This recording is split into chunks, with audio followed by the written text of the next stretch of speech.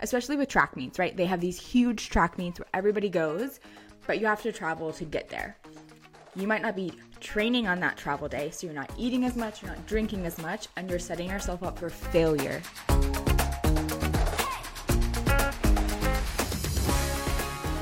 Hi, Jenna. Welcome back to the podcast. Hello. So excited for all these good questions we've got today. I'm pumped. So many good questions. But before we do that, I am very excited about some highs and lows that have been going on this week. Okay, tell me. I'm too excited. I'm going to have to start with a high. I am finally going to run a marathon. Oh my gosh. Okay. Have you officially picked which marathon you're running? So I think I'm going to run the Charlotte Marathon. It's November 4th, which is a couple days after my birthday. I have been always wanting to run a marathon, but I don't have the balls to do it. So I'm going to do it. You've committed. I've committed. I was talking to a couple of my athletes, and one of them is on doing Red S and period recovery right now. And I was like, okay, if you get your period back, I'm gonna run a marathon with you. And she was like, deal. And then everybody else was like, you have to do it. It would be such great content. So I'm partially motivated by them, but it's been on my list for a long time. Oh my gosh, Riley, this is so exciting. That's such a high week. I love it. I have 26 weeks to go. Okay. Training starts this week. I was going to ask, are you doing any specific training plan or just kind of getting out and starting to run? I mean, I know you run already, but are you doing anything specifically for your training? Well, I'm trying to follow my own advice. I'm always start small, start, slow, sustainable things. So I think for the next month or so, I'm going to just do a lot of foundation work. I have always been I can't run a marathon because my knee's gonna hurt, but I was like, why don't I just use this as some motivation to get my knee a little bit better? Okay. If that makes sense. Yeah, absolutely. It sounds like you maybe had a little bit of fixed mindset that wasn't possible because you have, we'll call them a little bit of a knee barrier. But in reality, if you kind of start rehabbing that and slowly working into running rather than going out and running the full 6 miles to the Hoover Dam and back in a single day, which we did do. Yes. That it will kind of give that as an opportunity there. Yeah. So I'm really excited. I think it's going to be mentally challenging as equally as physically challenging, because right now it's do 3 miles a couple times a week. I'm going to incorporate some speed work and stuff. And so maybe my crazy retired athlete brain is that's not enough, but I'll keep you updated. But that's my high. I'm very excited. I'm so excited. Have you run a half before?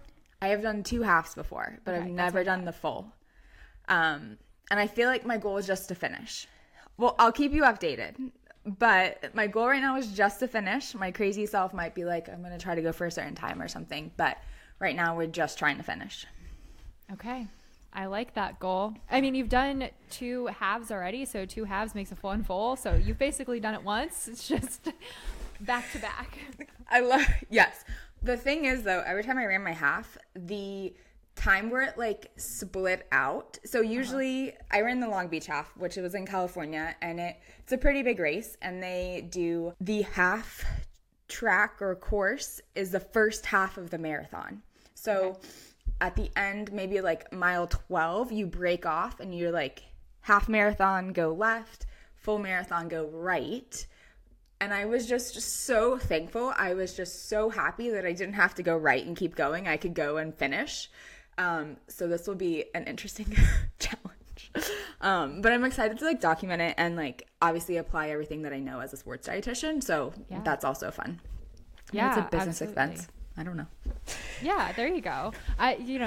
You're in a unique position too, that you can kind of be I know exactly how to fuel my body for this type of athletic feat. So your training from a nutrition standpoint will be able to support what your goal is as far as athletically. So you do have a leg up in that sense.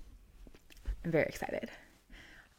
I'm also, okay, so now I have my low for the week. Yes. I feel like you're going to appreciate this one. I've never had a green thumb. I have always wanted to be a plant lady. I've always wanted to be a plant person. I wanted to have my little plant babies all over my house. It's never really worked out. When I moved to South Carolina, I was like, it's going to change. I'm going to be the coolest plant mom. I'm going to have cute puppies and cool plants. Like, that's going to be the vibe. So I got my plants. We're actually doing pretty well over here. I have like maybe like 12 of them right now. Like, they're all like the ones that you can't kill, like the snake plants and things like that. But there's this thing right now on TikTok where people are like shaking their plants. I don't know if you've seen it, but people are like shaking their plants. And anyways, I'm on like the plant side of TikTok. This is why you shouldn't believe everything I hear on TikTok. But supposedly shaking the plants is like not that big of a thing. I can't believe I'm just like telling this story right now. I'm so embarrassed. But so I was reading online. It was like, you know, you don't need to shake your plants. Like, you should put them outside like once a week, and the wind will like naturally shake them. And so I was like, okay, I'm a great plant mom. Really, you know, going into this plant mom vibe. So I was like, my plants are going to go on a field trip. Once a week, they're going to go outside, and I'm going to water them. I'm going to do what they do at the store, like at the greeneries where they like spray the hose.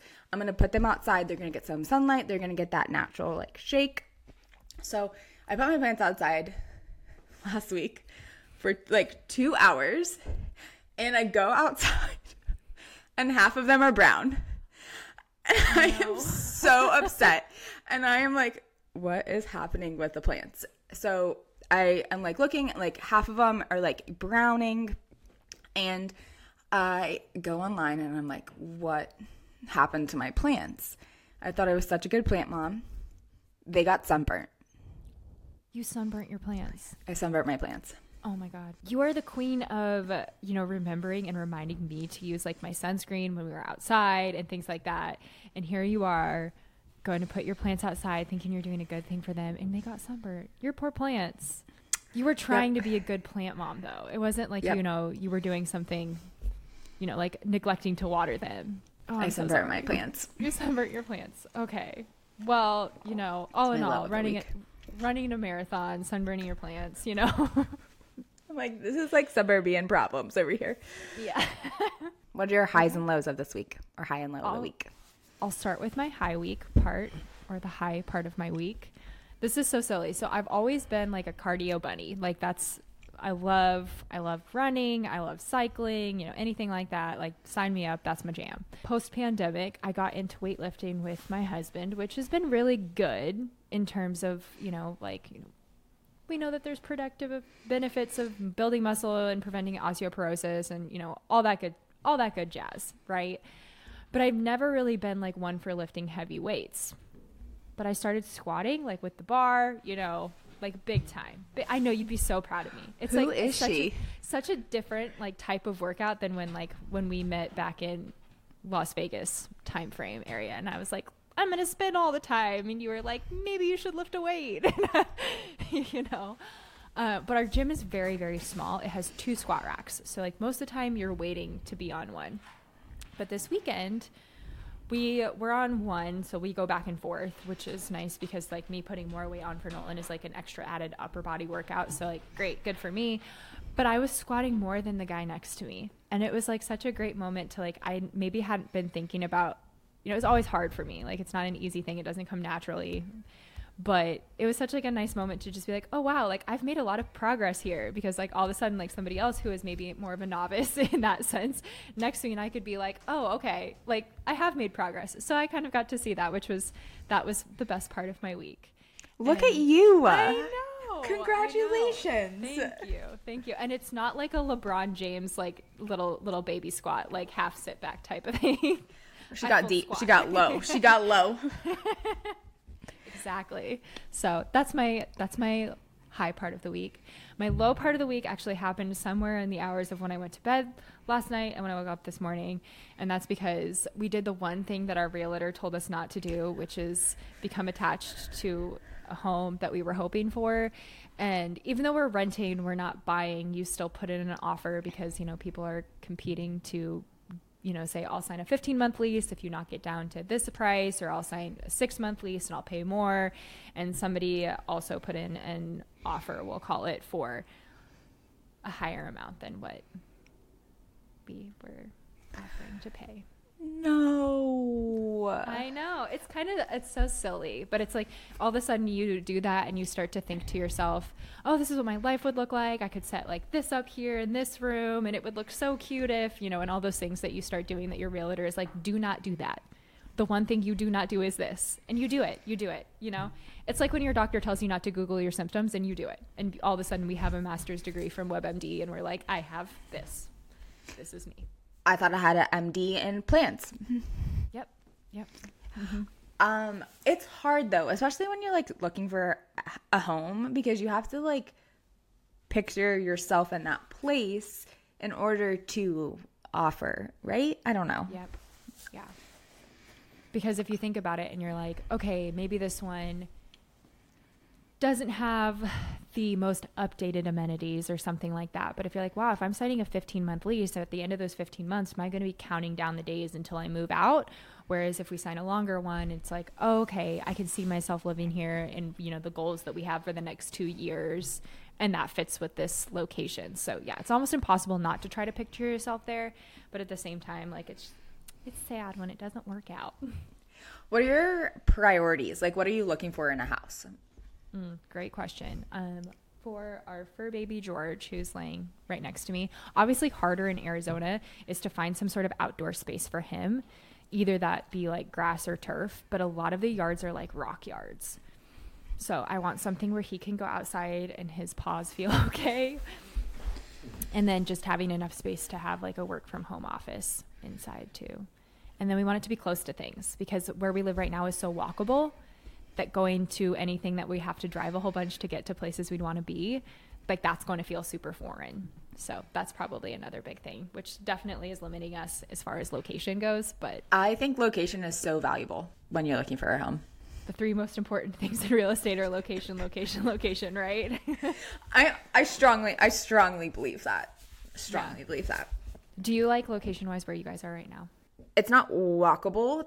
I can't walk to a restaurant, but like we can walk around the neighborhood. So I like that. And we were just trying to buy to get into the neighborhood. We weren't really coming from an LA market. We were like desperate because in LA, right, like it is wild. So coming here, we were just wanting to like maybe get into the neighborhood, but we didn't really realize how convenient our exact like lot would be, because we are super close to like the pool and like the tennis court and like the basketball court and things like that. Obviously, like I wish things like I would love to like walk to places, but that's just not really how it is in the suburbs out here. Definitely a different type of walkability there. But you've sent me pictures of your pool and it looks so nice, and I can imagine with the heat, as far as that being kind of a necessity in terms of summertime activity. You have to get a pool in Arizona. Oh yeah.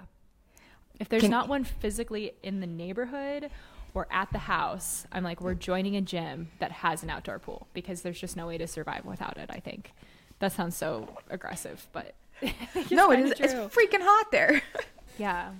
When we move in, they were like, oh, it's like going to be like 120 by the time you guys move here. And I'm like, cool. That's cool. Lovely.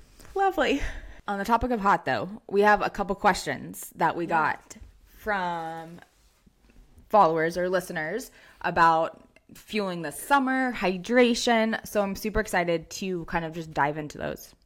Yeah. First question up says, extra things to be aware of for a very long and hot track meet. This is such a great question. Such a good question. I would love to hear your perspective on this as somebody who did track in high school. Mm-hmm. Okay, obviously I did track in high school, and I understand there's a lot of difference between high school track and maybe collegiate level, but I vividly remember even in Colorado on the warmer days when we would have like the tents set up, whether that be on the infield of the track or maybe in the bleachers, and we were supposed to stay under them to stay in the shade, but our coaches wanted us to stay in our full like warm-up suits. Like we weren't supposed to sit in our tank tops and shorts. They didn't want us in the sun, but they wanted us staying warm. And I remember that so vividly, being like, this is uncomfortable. Like I remember being like kind of sweaty in like our sweatsuits and our warm-up suits. And knowing that, and knowing that in high school I was probably chronically dehydrated, one, because I lived in Colorado and I definitely was not drinking water throughout the day. I was not thinking about it the day before or anything like that. But then I was also sitting outside, maybe not in direct sunlight, but under a tent, and then sitting in sweatpants, sweatshirt, and just being hot before the event. And I remember cramping so bad after I would run without fail. And I was not good. I was not fast by any means. I was not, but I still remember those feelings. Well, it is so hard. At least I find it so hard to eat when it's hot out, especially if I was in a tracksuit or I was like clothed in any way.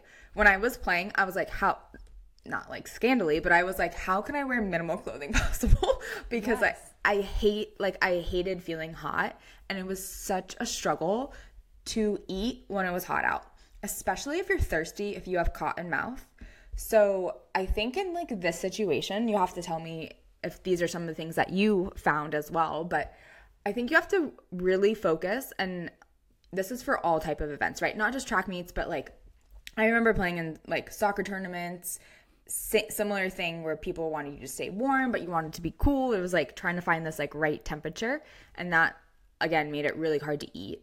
But really preparing the day before, so making sure that you're loading up your carbohydrates, you're loading up your fluids the day before. If you're only focused on like meet day, game day, or competition day, it's too late, especially when you're almost just able to top off your energy stores. So I always recommend like really focusing on what you're doing the day before. So if your meet's on Saturday, okay, what's our fueling plan on Friday? Are we getting in those good carbohydrates? Are we getting in enough fluid? Are we doing extra fluid? Are we doing extra electrolytes?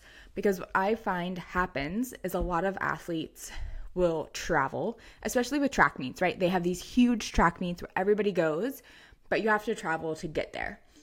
You might not be training on that travel day, so you're not eating as much, you're not drinking as much, and you're setting yourself up for failure on those meet days. There's also that component too of sitting and waiting a long time at a big meet like that, whether it be like track or swimming, one of those like more individualized, still a team event, but you're waiting for your specific event, and that might be a couple hours in between that you have, like from, say when you ran the 100 until the very end when you run the 400, that time frame that you have. What would you recommend an athlete doing like for something like that? Now we have nerves on top of heat, especially when you're waiting around for events. So I always like to say, like, control what you can control. So you can't control the time of your next competition, your next race, your next event. And sometimes those events get pushed too. The times change and different things like that. So I recommend packing a variety of different things that you can fuel with depending on what's happening and what you're feeling, right? If your next event is not for, a couple hours, try to have a meal. At least try to get in a smoothie if you don't feel like a meal is something that you're able to do, because liquid energy digests faster. A colder beverage can help reduce your core body temperature, which can help you absorb the fuel better and also helps a little bit with the appetite. I also recommend like making sure that you're practicing your fueling on practice days, because you don't want to be trying something new and adding to that nerves that you're feeling on meet day. But if you have something that works, that your body likes to absorb, your body can process efficiently, then that just helps you and makes you feel more confident with your fueling plan on meet day.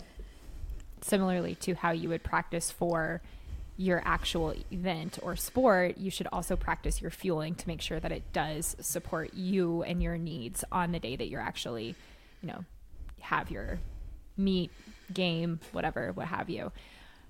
Kind of going off of that, when we're thinking about before the actual day of the event, I know you've talked about this a lot, but wanting to include like your performance plate and thinking about including color, but maybe picking some maybe lower fibrous, colorful things. Do you have any recommendations for that, so that way people can still get in color, but maybe a little bit lower on fiber, so that way we're not dealing with an all of a sudden overload of fiber and maybe some GI issues on the day of the game, meet, or whatever? Yeah, I really like using what I call like a game day performance plate the night before a game or a competition or a meet. So that plate would look like half carbohydrates, easy to digest carbohydrates, potatoes, rice. You could do breakfast for dinner if you wanted. You could do pancakes. Like, that's always fun. Pasta parties. I feel like everybody's doing pasta parties in high school. I remember I did. I don't know if you did, but Oh, yeah. Pasta parties. So half your plate, you want that to be that carbohydrate. 1/4, you want protein to help with that muscle maintenance. And then just like you mentioned, you want 1/4 of your plate to be like a lower fiber carbohydrate. I always recommend, like, if you're not eating Brussels sprouts, like on a daily basis, you're not eating a super fiber rich carb on a daily basis. Like, maybe we shouldn't have that the night before a game or a meet or something like that, especially if it's an early session. But you could do carrots, zucchini, like a vegetable medley. You could even do a small side salad if it's the day before your meet or your game. So again, similarly to fueling and practicing fueling the day of your event, also practicing fueling the day before as well. Right. And I think that is very challenging for a lot of athletes, especially if it's a travel day or it's a taper day or it's a day that is like a recovery day, which most athletes have before, a game or a meet or a competition. So the idea of maybe not doing anything, but then eating half of your plate with carbohydrates can be sometimes something that is intimidating to athletes. Another thing that can be intimidating to athletes is like early game times. So our next question says, how to fuel before an 8 a.m. game? Yes, I get this question all the time.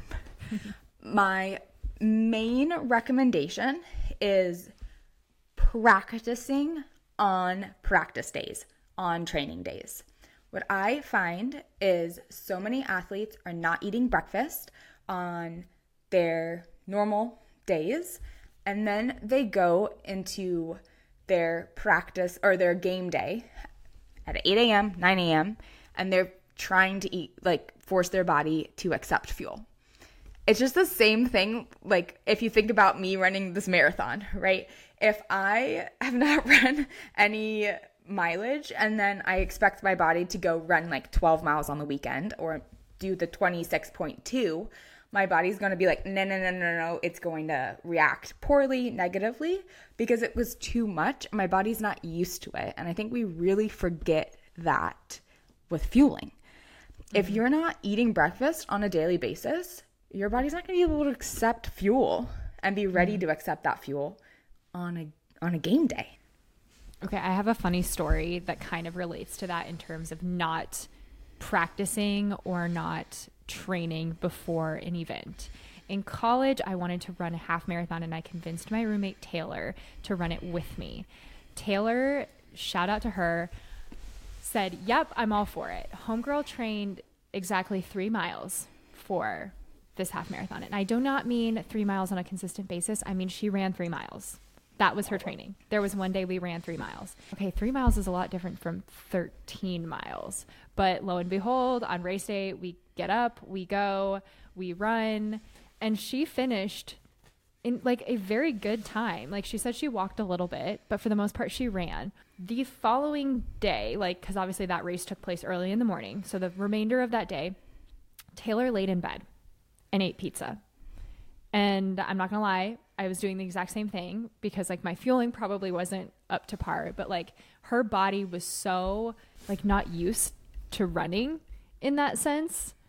So similarly to how you need to train for practice times or game times early in the morning and prepare your body for what that might look like, it's important to do that when you're training for an event too, especially if it's something that your body is not used to.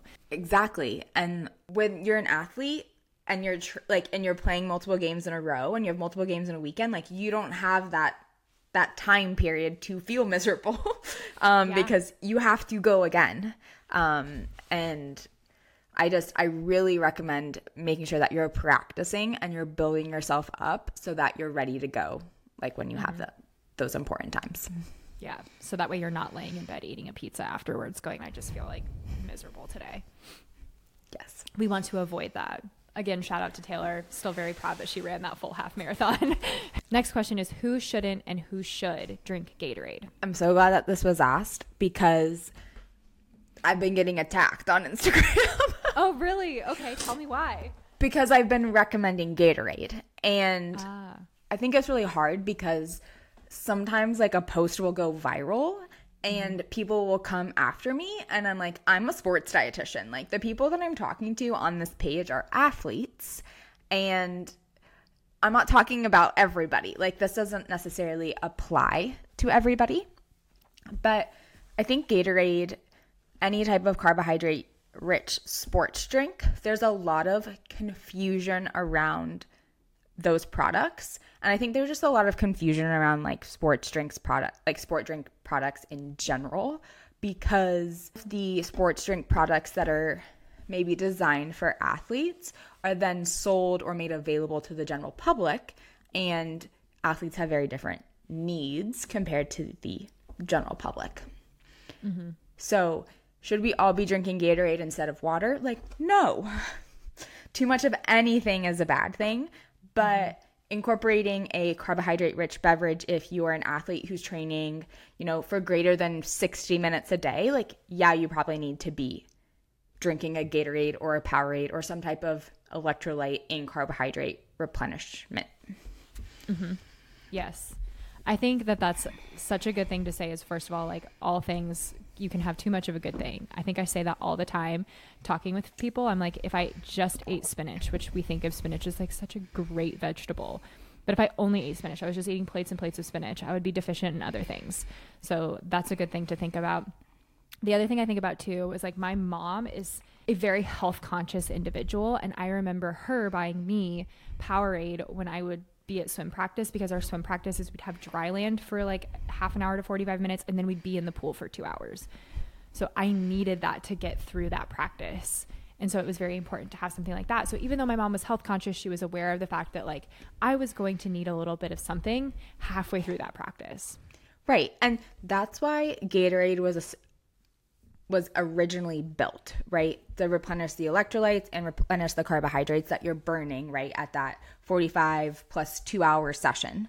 We just label things as good and bad, right? Like, when Gatorade first came out, I remember like it was like, you need to drink Gatorade, you need to drink Gatorade, you need to drink Gatorade. And then now we've swung to the other way where it's like Gatorade is the worst thing on the planet, but it's appropriate in different situations, right? Like, even athletes, I know athletes who we cut down on their Gatorade or their Powerade consumption because they're drinking too much of it, and then you drink plain water. But there's just, I feel like, a fear culture now with Gatorade, and that's what I'm trying to like really like go against, at least on social media, because like fear of a food is much more dangerous than the food itself, no matter what food it is. Absolutely. Are you referring to the post that you're talking to, like, that you are looking at the camera and you're like, when parents say that there's too much sugar in Gatorade and the background music is the "Let's Get Ready to Rumble"? Yes. I love that one. It's so good. When I first put it out or whatever, it was in February, and it got like, I don't know, like 3,000 views, which it's great. That's 3,000 people. But it got randomly picked up by the algorithm, and now we're at like 253,000 views. Oh, shoot. So, and that's where it goes out to different people, and then at that point your audience is more than just an athlete curious about whether or not they should be using Gatorade for a longer practice or event or something like that, and you're reaching the average person who's like, I'm not going to give my children Gatorade. And it's like, well, of course not. Your kid is 5 years old, and they run around your yard for a couple minutes, and that's it. So yeah.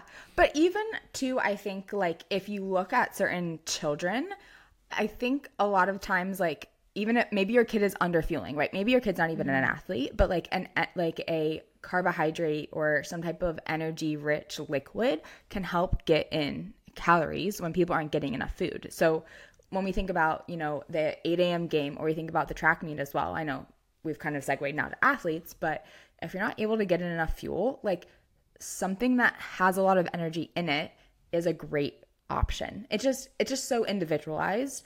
And I think we as humans have black and white thinking. And when it comes to fueling and nutrition, like, it's not black or white. Along the same lines, as far as if you're trying to build that habit of getting in a breakfast, and those liquid calories are much easier to get in than something that, feels a little bit more bulky.